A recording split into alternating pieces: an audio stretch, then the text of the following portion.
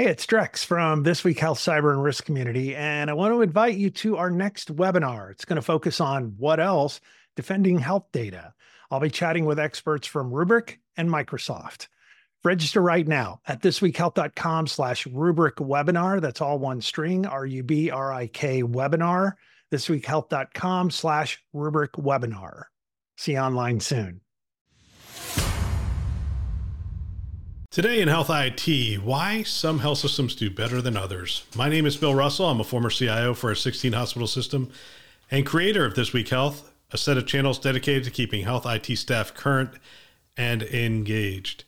We want to thank our show sponsors who are investing in developing the next generation of health leaders: Gordian Dynamics, Quill Health, Tausight, Nuance, Canon Medical, and Current Health. Check them out at thisweekhealth.com/today. All right, I'm starting to see the drumbeat, and the drumbeat is when you have a steady stream of posts, comments, stories about how healthcare is declining, and invariably it's more of a political conversation than anything, but that somebody needs to step in and fix the mess, if you will.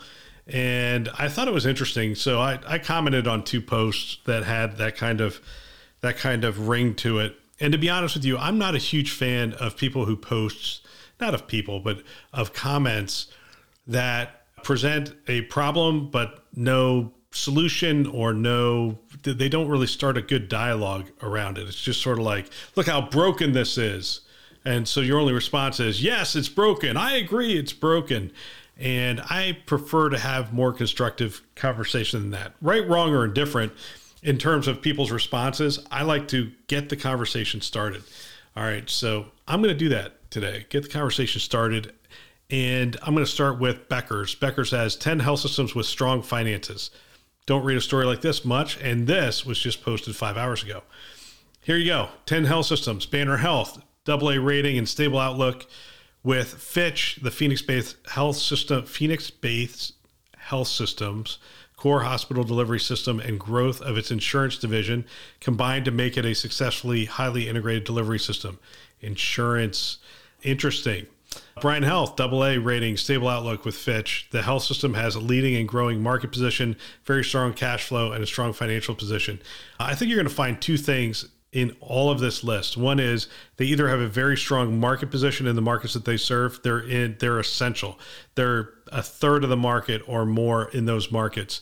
They have consolidated their service lines in a certain geography to make sure that they're streamlined from a cost perspective. And in some cases, what you're going to see, Banner Health, Intermountain, some others in here, Sharp Healthcare, you're going to see that they have diversified their business. They've gone into the payer models. They are payer providers.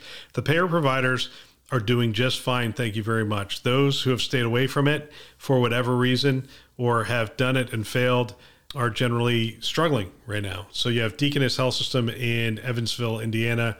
You have Inova Health System in Falls Church, Virginia, Intermountain, Salt Lake City, Nebraska Medicine in Omaha, New York Presbyterian in New York, obviously Parkview Health in Fort Wayne, Indiana, Sharp Healthcare in San Diego, and Unity Point Health. Des Moines, Iowa-based health system has strong leverage metrics and cash position, the credit rating agency said. I'm not saying that there aren't financial challenges in healthcare. There absolutely are. So let me give you examples of two posts. Again, I don't have a problem with the people who are posting them. I have a problem with how they position the conversation. And so that becomes the challenge is what is the conversation, and does it move the conversation forward at all? So LinkedIn is the location that I'm going to. And the first one is from Doug Hetherington, who I don't know. He's CEO of something.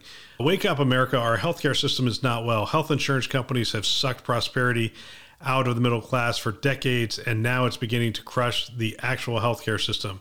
Common Spirit Health is arguably the country's largest health system with 142 hospitals and 150,000 employees, and just posted a $1.3 billion operating loss.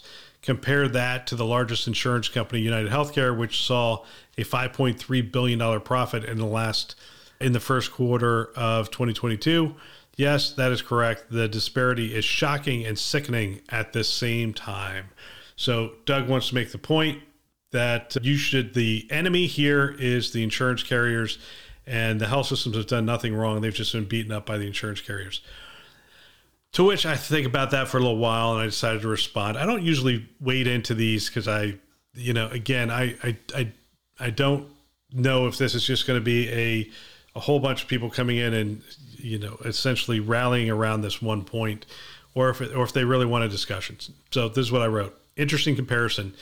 United Healthcare has close to $300 billion in revenue, and CommonSpirit has $33 billion in revenue. One is a national company, one is a regional company. One has made sound acquisitions, Optum, Change Healthcare, et cetera, while the other has acquired struggling entities like CHI. And when I say struggling entities, I mean really big struggling entities with lots of problems, disparate geographies, bad technology implementation. CHI was a mess, and CommonSpirit swooped in, picked them up, and they moved forward. But again, very struggling entity that they picked up. Any M&A activity is challenging, but when one or the other side is struggling, either financially, operationally, technology-wise, it becomes even harder. One of these companies, United Healthcare, has grown strategically while the other tried to scale operationally. That's CommonSpirit. I would think a more interesting comparison would be UPMC, Kaiser Permanente, Intermountain, Sharp, and those that have diversified their businesses much the way United Healthcare has, because United Healthcare is a payer, but they're also a provider now under Optum, right? So they're doing technology, they're doing consulting, they're doing payer, they're providing healthcare services. So they're doing the whole thing. They've diversified their business. This is like MBA 101 here. Diversified business doing well, non-diversified business not doing well.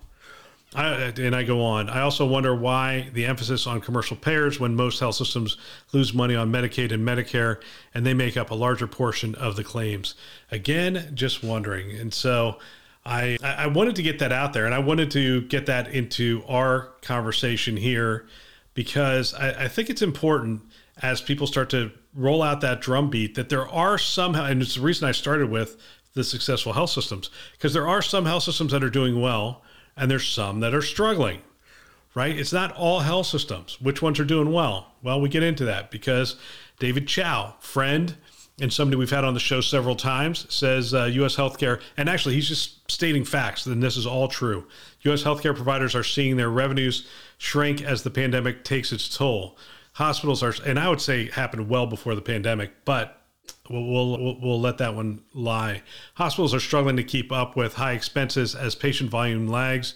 This has led rating agencies Fitch to downgrade its outlook for the sector from neutral to deteriorating, which is true. Healthcare CEOs are screaming to find ways to offset those losses, but it is also a difficult task. These are CEOs, granted, this is a scenario we're in. CEOs are looking at this, but these were non-forward-looking CEOs. We have known this problem has existed for at least a decade. We needed to diversify. We needed to get that first dollar of healthcare. And those that are scrambling now and saying, oh, we've got to cut costs or whatever, they missed the boat. Just absolutely missed the boat completely. Anyway, before that, he goes on, before the pandemic, healthcare was already in the same situation with shrinking margins, so he agrees, and high expenses. Organizations were looking for ways to reduce costs, but the federal COVID fund was a lifeline. Healthcare institutions had rich margins in the last 2 years while the existing broken process and operating model existed. Now we are back to the sector's Q4 2019, Q1 2020 scenario. The critical question is, what will healthcare organizations change and transform to be more efficient? And I thought I'd answer the question. I don't know. Call me radical, call me crazy. I thought I'd actually answer the question. So here's what I had to say. Traditional healthcare really only makes money on 3 operating items: oncology, surgical volume, primarily vascular heart-related surgery, and imaging. They also take in money from philanthropy, and in a good economy, they make money from investments. Health systems have been covering operating losses with investments and government dollars for years. To answer your question, you optimize for those things that make you money, reduce the things that don't, or find new profitable lines of business, okay? Again, this is MBA 101. This is not new stuff. Everybody knows this. You minimize the things that cost you money, you maximize the things that make you money, and you find new ways to make money, okay? The things where health systems make money have been low-hanging fruit for entrepreneurs and private equity. Imaging and surgery centers with parking and a better patient experience is not hard to pull off, and many of them are. Plus, they don't have millions tied up in EHR implementations. If you look at these private equity firms that are doing imaging and surgery centers, they're not going Epic. They're not going Cerner. They're not going big name EHR. They are implementing something themselves. And a CFO once referred to this to me as death by 1,000 cuts. And I go on. Health systems should optimize these three: defend the business against new entrants, optimize the remaining service lines across your geography, sell real estate at its peak as opposed to at its trough, which we have a tendency to do. Sell real estate, only invest in technology that provides a real ROI in less than 18 months, innovate in optimizing the labor component of the business, which is healthcare's greatest cost. Makes perfect sense, right? It's the greatest cost. Let's optimize around that. And then figure out how to get the first dollar of care. Insurance. They seem to be making money just saying. One of the things that concerns me is health systems that are going on, let's call it low power mode, and saying, hey, we're going to ride this out and we're going to cut some costs, ride this out, and we're going to eventually, volumes are going to come back and payer mix is going to adjust and it's going to be better. That's not going to happen. I don't think that's ever going to happen. I don't think it's like, hey, in 3 years it's going to come back, or 5 years, or, the demographics are on our side and this aging population is going to have to come in. I don't think it's coming back, quite frankly. And that aging population's on Medicare anyway, where many of you don't make money. So it doesn't make sense to sit around and wait. I think fundamentally the business has to shift. And I think, when you look at the business, what makes money, what doesn't make money, optimize around those things. If you can. Politically, these things are hard to pull off. I'm not minimizing these things. They are very hard to pull off and to do so effectively. And, specifically around technology, technology projects with 18 months ROI. Let me ask you this. When's the last time you went back and measured an ROI on a project? A lot of people put an ROI together for getting funding for a project, but do we ever really go back and measure it and say, hey, did we hit what we said we were going to hit? So important for transparency. Anyway, I throw this story out there and do this little bit of rant just to say it's not bad in every aspect of the industry. It's not bad for every health system. Those that have diversified, those that have essentiality in markets. And by the way, just because they have essentiality in markets probably means they're making money on cost increases, which is not the best in the world. It would be better to diversify. Now, is the business model of healthcare broken? Sure. Absolutely, it's broken. There's so many ways that it's broken. You can go back and listen to my conversation with, anybody. But let's see, Mark Cuban was a good one. Bricker.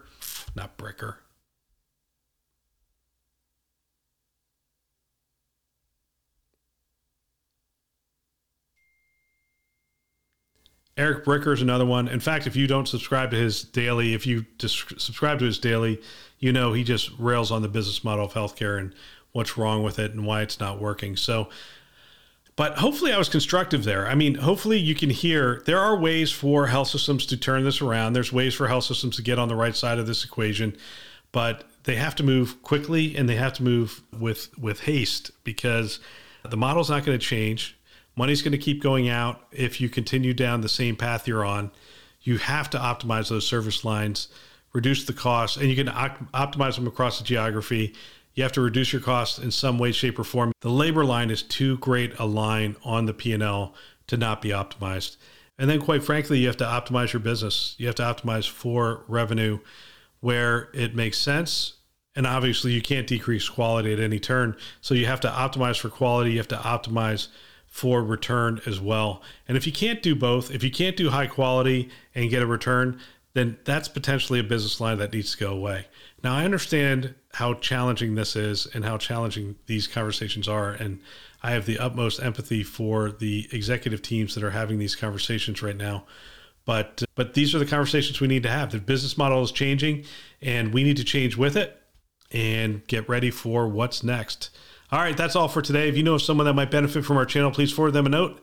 They can subscribe on our website, thisweekhealth.com, or wherever you listen to podcasts, Apple, Google, Overcast, Spotify, Stitcher. You get the picture. We are everywhere. We want to thank our channel sponsors who are investing in our mission to develop the next generation of health leaders: Gordian Dynamics, Quill Health, Tausight, Nuance, Canon Medical, and Current Health. Check them out at thisweekhealth.com/today. Thanks for listening. That's all for now.